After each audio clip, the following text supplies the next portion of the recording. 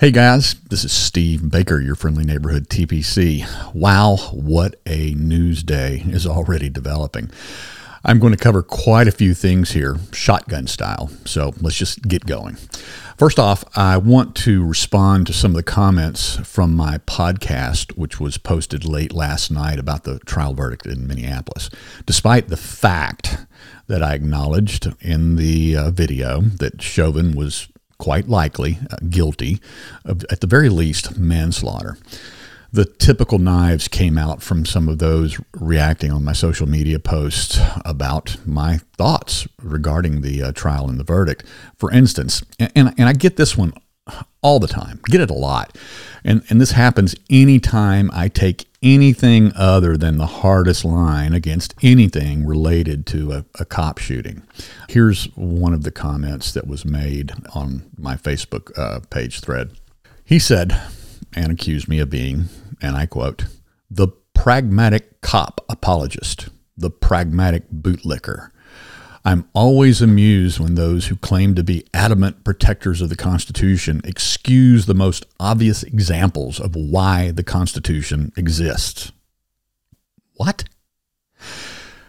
I mean, first of all, the Constitution exists both to protect the rights of citizens against an abusive government agency, but it also exists to guarantee even the guilty have a right to a fair trial, even a guilty cop. And that was the gist, the basis, the theme of what I was talking about in last night's podcast. I'm talking about a trial without a mob that's threatening to burn down the city if their preferred verdict isn't reached, and one in which, Congress members or even our presidents are not demanding a very particularly stated and preferred verdict and doing so publicly. I mean, come on, even the judge in this case acknowledged the very fact, and from his own bench during the trial, he acknowledged that politicians' public statements themselves were opening a very clear path to appeal by the defendant himself. This individual who made that comment was he had obviously never seen the video. At least I can't believe that he watched the video and made that comment. He's also obviously never seen the video of me personally open carrying a weapon right in the middle of a dozen cops who had just shut down a peaceful protest rally here in my city of Raleigh, North Carolina, and then me openly confronting them while carrying this weapon openly and questioning their very authority to shut that peaceful protest rally down. He's also obviously never seen video of me being pushed and shoved by shield-bearing cops and National Guard troops for doing nothing more than just lawfully covering the January 6th event as a journalist. Me doing so, participating in no violence whatsoever, not doing any property damage there at the Capitol, and at the time that this was taking place, where I was being shoved around by law enforcement and by National Guard troops, we were not even on Capitol grounds at the time at all. And yet they were taking this action against me. I would just stand in place. They would come up with me with the shields and push me aside.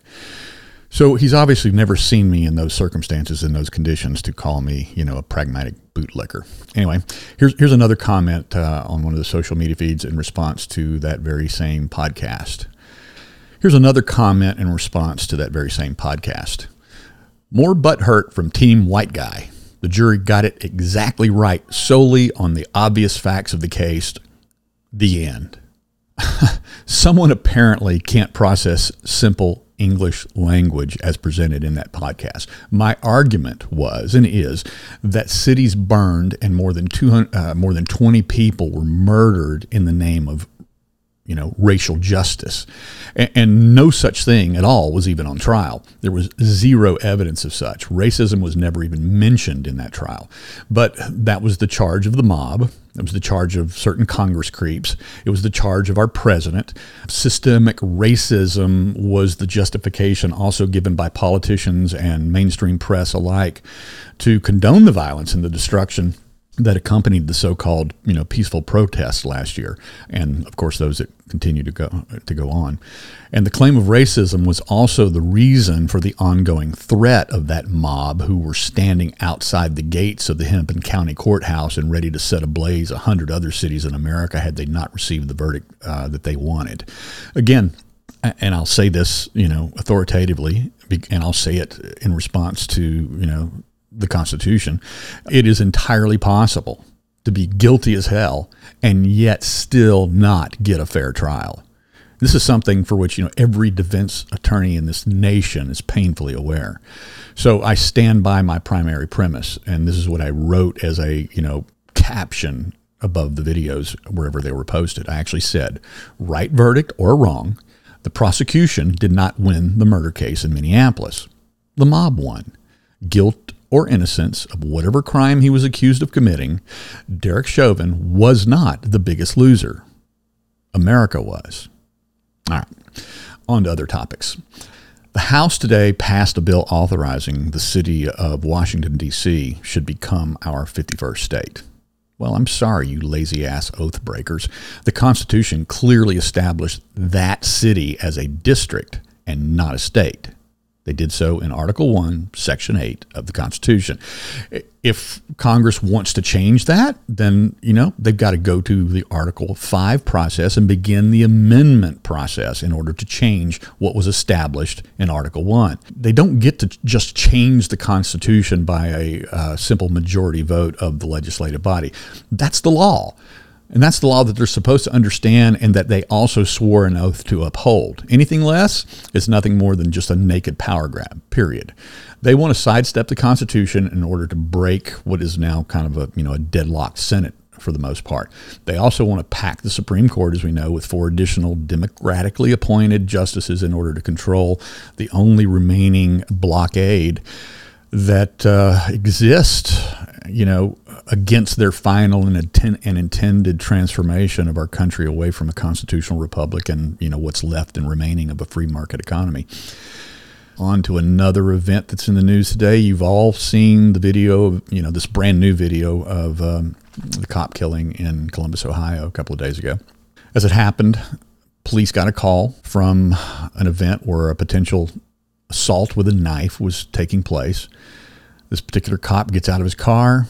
He immediately sees all hell breaking loose around him right there in broad daylight. And within just, mere seconds, he's able to see, he's able to process that there's a knife-wielding, individual who has her arm cocked back and is ready to stab and make the move downward to stab another human being. So he shoots. He kills the assailant. He saves the life of an unarmed person. We've all seen it. I've watched the video over and over and over again, as you probably have yourself. In this particular instance, again, the assailant, the knife-wielding assailant, happened to be black. The woman that the cop defended from deadly force was also black. And honestly, that particular circumstance, a particular fact in this case, is completely immaterial to the facts that happened on the ground. What happened was simply the cop killed an armed person in the act of violence. The cop saved an unarmed person from potentially deadly force. Race played no part in this whatsoever. Yet, here comes the mob again. They've taken to the streets. They've taken to Twitter. Even, the great civil rights spokesman, LeBron James, he tweeted the cop's photo and captioned that with, "You're next." Now, because of my analysis there, who wants to be the first to call me a pragmatic bootlicker? I'll tell you what. Here, please allow me to give you another chance to do so. The mayor of Chicago has announced that police may soon need a supervisor's okay before they're allowed to chase any suspect on foot. Let me say that again. The mayor of Chicago has announced that police may soon need a supervisor's okay before they can chase on foot any person they see or learn is connected with a crime. And no, I'm not kidding about that. Look it up. A Chicago cop, therefore, potentially, if this goes through, can even witness a violent crime in progress, see the perp take flight on foot, but must stop, must then radio in a request to speak to a supervisor before giving chase. They must wait for that response. Meanwhile, the criminal has more than enough time to get away. Once again, look, the only thing systemic now being implemented in America's major cities is the right to lawlessness. They're doing so, in the name of social justice. It's actually another form of redistributionism. It's another form of reparations without legislation or representation of the people by their legislative bodies. It's the right to loot, to steal, and to burn, and to do so without consequence. That's all this is. Nothing more, nothing less. And how about this one? Maybe this one will also allow you to label me a bootlicker. In this particular case, you're going to have to suspend all logic and common sense in order to make that claim, but I bet you can do it. A police officer in Norfolk, Virginia was fired from his job yesterday after it was learned that he had contributed to the legal defense fund for the Kenosha shooter. You remember Kyle Rittenhouse. If you remember, Kyle, the 17-year-old kid who defended himself from assaults with deadly weapons, used a borrowed AR-15 to do so. In this particular instance, Norfolk, Virginia Police Lieutenant William Kelly anonymously gave $25 to a fundraiser for Rittenhouse, and he did so back in September. But he unfortunately made the mistake of using his city email address in that particular transaction. The donation was submitted along with a comment to Rittenhouse himself. And here's what the Norfolk cop wrote. He wrote to Rittenhouse, "God bless. Thank you for your courage. Keep your head up. You've done nothing wrong. Every rank and file police officer supports you. Don't be discouraged by actions of the political class of enforcement leadership." Let me parse that one out a little bit. A rank and file cop here is standing behind the actions of a law-abiding civilian to defend himself against deadly force. And he said, every rank and file police officer supports you. Now, that may certainly be an overstatement, the word every police officer. But we get his point, the larger point being the most significant part of his message when he wrote, "Don't be discouraged by actions of the political class of law enforcement leadership." Bingo. The political class of law enforcement leadership is the problem. And who is that political class leadership in almost every major city's police departments? Well, it's the left-wing, anti-Second Amendment political appointees to those police chief positions. So for that $25 donation and his comments, the cop was fired. In fact, his superiors, one of his superiors had this to say: "His egregious comments erode the trust between the Norfolk Police Department and those who are sworn to serve." Look, I agree with the fired officer. The vast majority of rank and file officers do in fact stand behind Kyle Rittenhouse, as well as every other, citizen, law-abiding citizen who defends themselves with deadly force against violent assault. Now, that doesn't mean that enough of those officers will, eventually defy unlawful or unconstitutional orders when that time comes, and whatever that time is. You can read into that as you please. But that's another topic for another time. Based on that particular analysis, let the bootlicking accusations begin. All right, here's a semi-change of topic. How many of you knew that the US Postal Service has its own law enforcement arm? I mean, it stands to reason that we don't want our mail being stolen, and there is, obviously such a thing as mail fraud.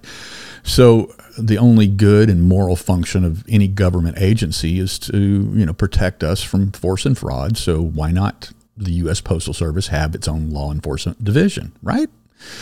But we've also just now learned that the Postal Service has been quietly running a program that tracks and collects Americans' social media posts, including those about, planned protests. And this is now being revealed and coming from a document obtained by Yahoo News. The details of the surveillance effort known as iCop. This is what the Postal Service is calling this particular division. iCop. Sounds like something from Apple, doesn't it? iCop stands for Internet Covert Operations Program.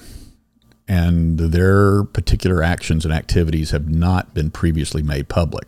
The work involves having postal employees, actual analysts, trawl through social media sites to look for what the document describes as inflammatory postings, and then they share that information across whatever government agency can act upon that information.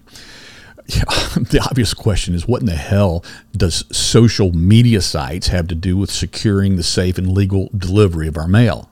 what's most disturbing is the acknowledged target of their completely non-postal related investigations. The Yahoo News story goes on to say, and I quote, "Analysts with the United States Postal Inspection Service Internet Covert Operations Program, otherwise known as iCop, monitored significant activity regarding planned protests occurring internationally and domestically on March 20th, 2021. Locations and times have been identified for these protests, which are being distributed online across multiple social media platforms to include," here's the kicker, "to include right-wing leaning Parler and Telegram accounts." Right-wing leaning Parler and Telegram. When contacted by Yahoo News, civil liberties experts expressed their own alarm at the post office's surveillance program.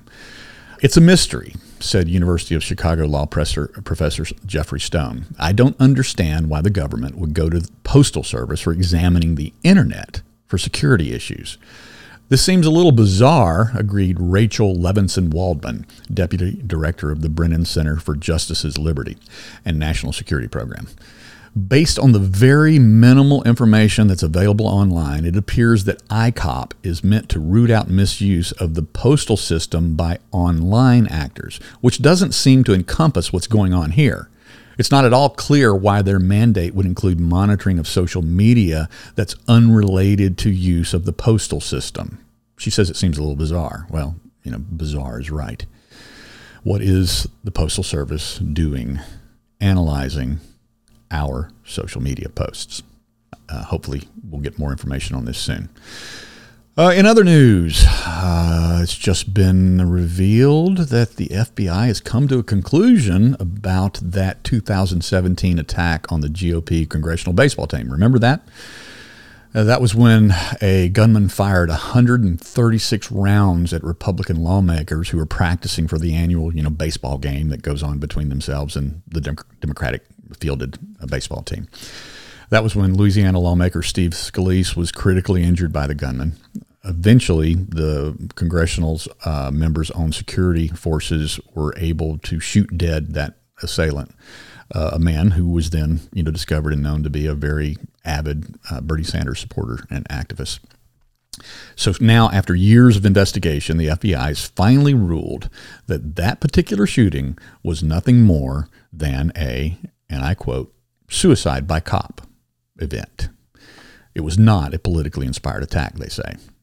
Well, remember the Fort Hood shooting where Nidal Hassan, a U.S. Army major, fatally shot 13 people and then also injured 30 others? That particular event was ruled a workplace violence event and not a terror attack. And this is even though Hassan was shouting Allahu Akbar, during the attack. The U.S. government actually declined requests from survivors and family members of the slain to categorize the Fort Hood shooting as an act of terrorism. The United States Department of Defense and federal law enforcement agencies, FBI, classified that particular shooting as an act of workplace violence. You see, these rulings are just part of a continuing effort to keep low the numbers of anything other than what can be called so-called right-wing extremist events and violence. Whereas, Fort Hood was clearly an Islamist extremist attack, and the attack against the congressional baseball team was committed by a left-wing Bernie supporter attacking Republicans. We all know, had a Donald Trump supporter fired 136 rounds at the Democrats' baseball team, you can bet your ass the FBI would have ruled it an attack by a right-wing extremist. As such, the left-wing politicization of that great, once great investigative agency is pretty much now complete. The narrative must not only be maintained, but the numbers must be bolstered and managed so as to support the ongoing narrative that the prevailing and leading source of all violent extremist attacks in this country are coming from the right side of the political spectrum. Let's keep down those numbers of Islamic terrorist attack, and let's keep down those numbers of left-wing attacks in order to say that right-wing extremism is the number one source of violence in this country. Well, finally, in the news of the day, and this one hits me far too close to home, For months now, many of you know that I've been discussing the possibility that I may never again be allowed to, fully re-engage in my lifelong occupation as a professional musician, given the coming new normal and all things post-COVID. With, the advent of the vaccines and the specter of vaccine passports, it seems that when entertainment venues, whether we're, talking about huge stadium shows or even those in small clubs, are allowed to begin again, that they're going to be requiring concert goers to show proof of vaccination in order to attend those events. I would suspect that it's just as likely they will also require all performers to provide the same proof before being allowed to take the stage. I mean, come on, after all. I am a trumpet player and I'm a vocalist, a singer. My actual job, what I have to do in the function of what I do for a living, is I have to take a deep breath and I have to push air at great speed in the direction of the audience members in order for my vocal cords to vibrate or for my lips to vibrate inside the mouthpiece of a trumpet. That's what I do for a living. Well, it was announced today that organizers of the famous Burning Man Festival out in Nevada have said that they are considering requiring attendees to prove they have been vaccinated for COVID-19. And for those unfamiliar, this is one of those typical counterculture music festivals. This one's held in the Nevada desert every year. It's interesting, of course, that a counterculture event now seemingly wants to comply with the prevailing medical bureaucracy. Think on that one. Well, you don't have to do anything other than just follow the money in this particular case. It's very likely that they will only be allowed to hold their festival at something near full occupancy, which is normally 80,000 patrons, by following the state's guidelines in order to do so. Oh. Now here comes the libertarian purists. I mean, we can all hear them now. This is what they always have to say when I bring this up.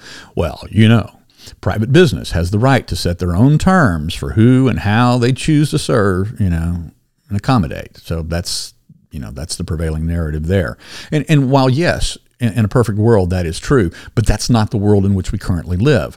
We now live in a world where big everything, big tech, big box, big this, big festival, big whatever, is working in lockstep collusion with big government in order to set the terms of compliance for what is now our sheep-like citizenry.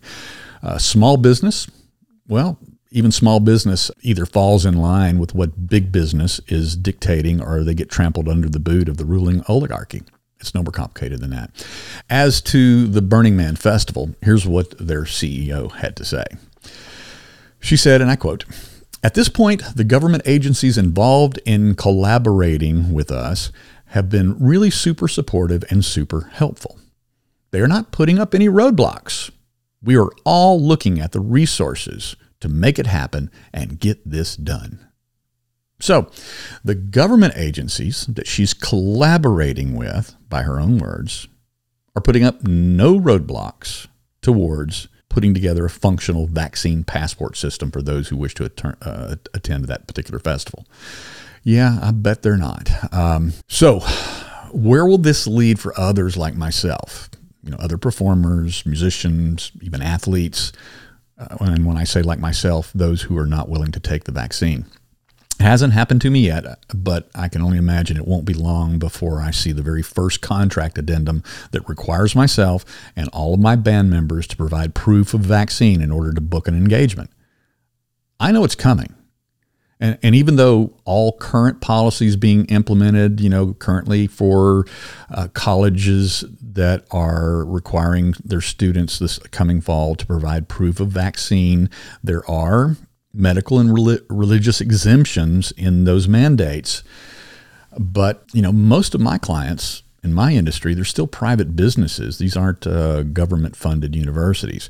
So they can simply choose to hire another band for their events if I make such an assertion that I'm exempt for whatever reason. They just can go, okay, well, we just won't hire you. And what can I do about it? File a lawsuit? What will that cost me? Certainly more than what I would have made on that gig. So I know that this dark cloud is on my horizon. And, honestly, And I'm not overstating this. This is something that weighs, incredibly heavy on my soul right now. And the reason for that is because I have no intention to comply. As I've said before many times, I'm not opposed to the vaccine itself. I think that there is a place for that vaccine, and it certainly is useful for a lot of people. It's useful for millions of people that are in at-risk groups. And the data verifies that it works. There's some contradictory statements being made out there that, even though after you've taken the vaccine and it's fully working in your body, you should still wear a mask and not associate with other people that are unvaccinated. And that's a little bit of a question and a contradiction. But the reality is, as I said, my primary career and livelihood of over 40 years may actually soon be denied me by that collaboration between private businesses and government entities. The whole concept of my body, my choice, that's always been a lie. We've always known that was a lie, especially coming from government. And I'm afraid they are about to prove that with extreme prejudice. Considering how willing Americans of all political stripes have been, of late, to so easily comply with lockdowns, shutdowns, stay-at-home orders, mask mandates, and the like, I fear there's just not going to be enough pushback, either politically or economically, against the show me your papers fascism. All right. Well, all of that said, it appears that the only way we're going to be able to maintain the growth and expansion of TPC's voice and our reach is through your support. I hope that you'll please join us on Locals while it's free to subscribe over there at thepragmaticconstitutionalist.locals.com. For only $5 a month, you can get additional exclusive supporter content that we don't share anywhere else. And you're also able to interact with all of our other community members, and you're even able to post your own content into the community. So if you're a writer, if you are somebody who has something that's weighing heavily on your mind and you want to get it off your chest and you want other people to talk about it, or you want me to comment on it or answer questions about it, you're able to actually post your own content right there in our Locals community as a supporter.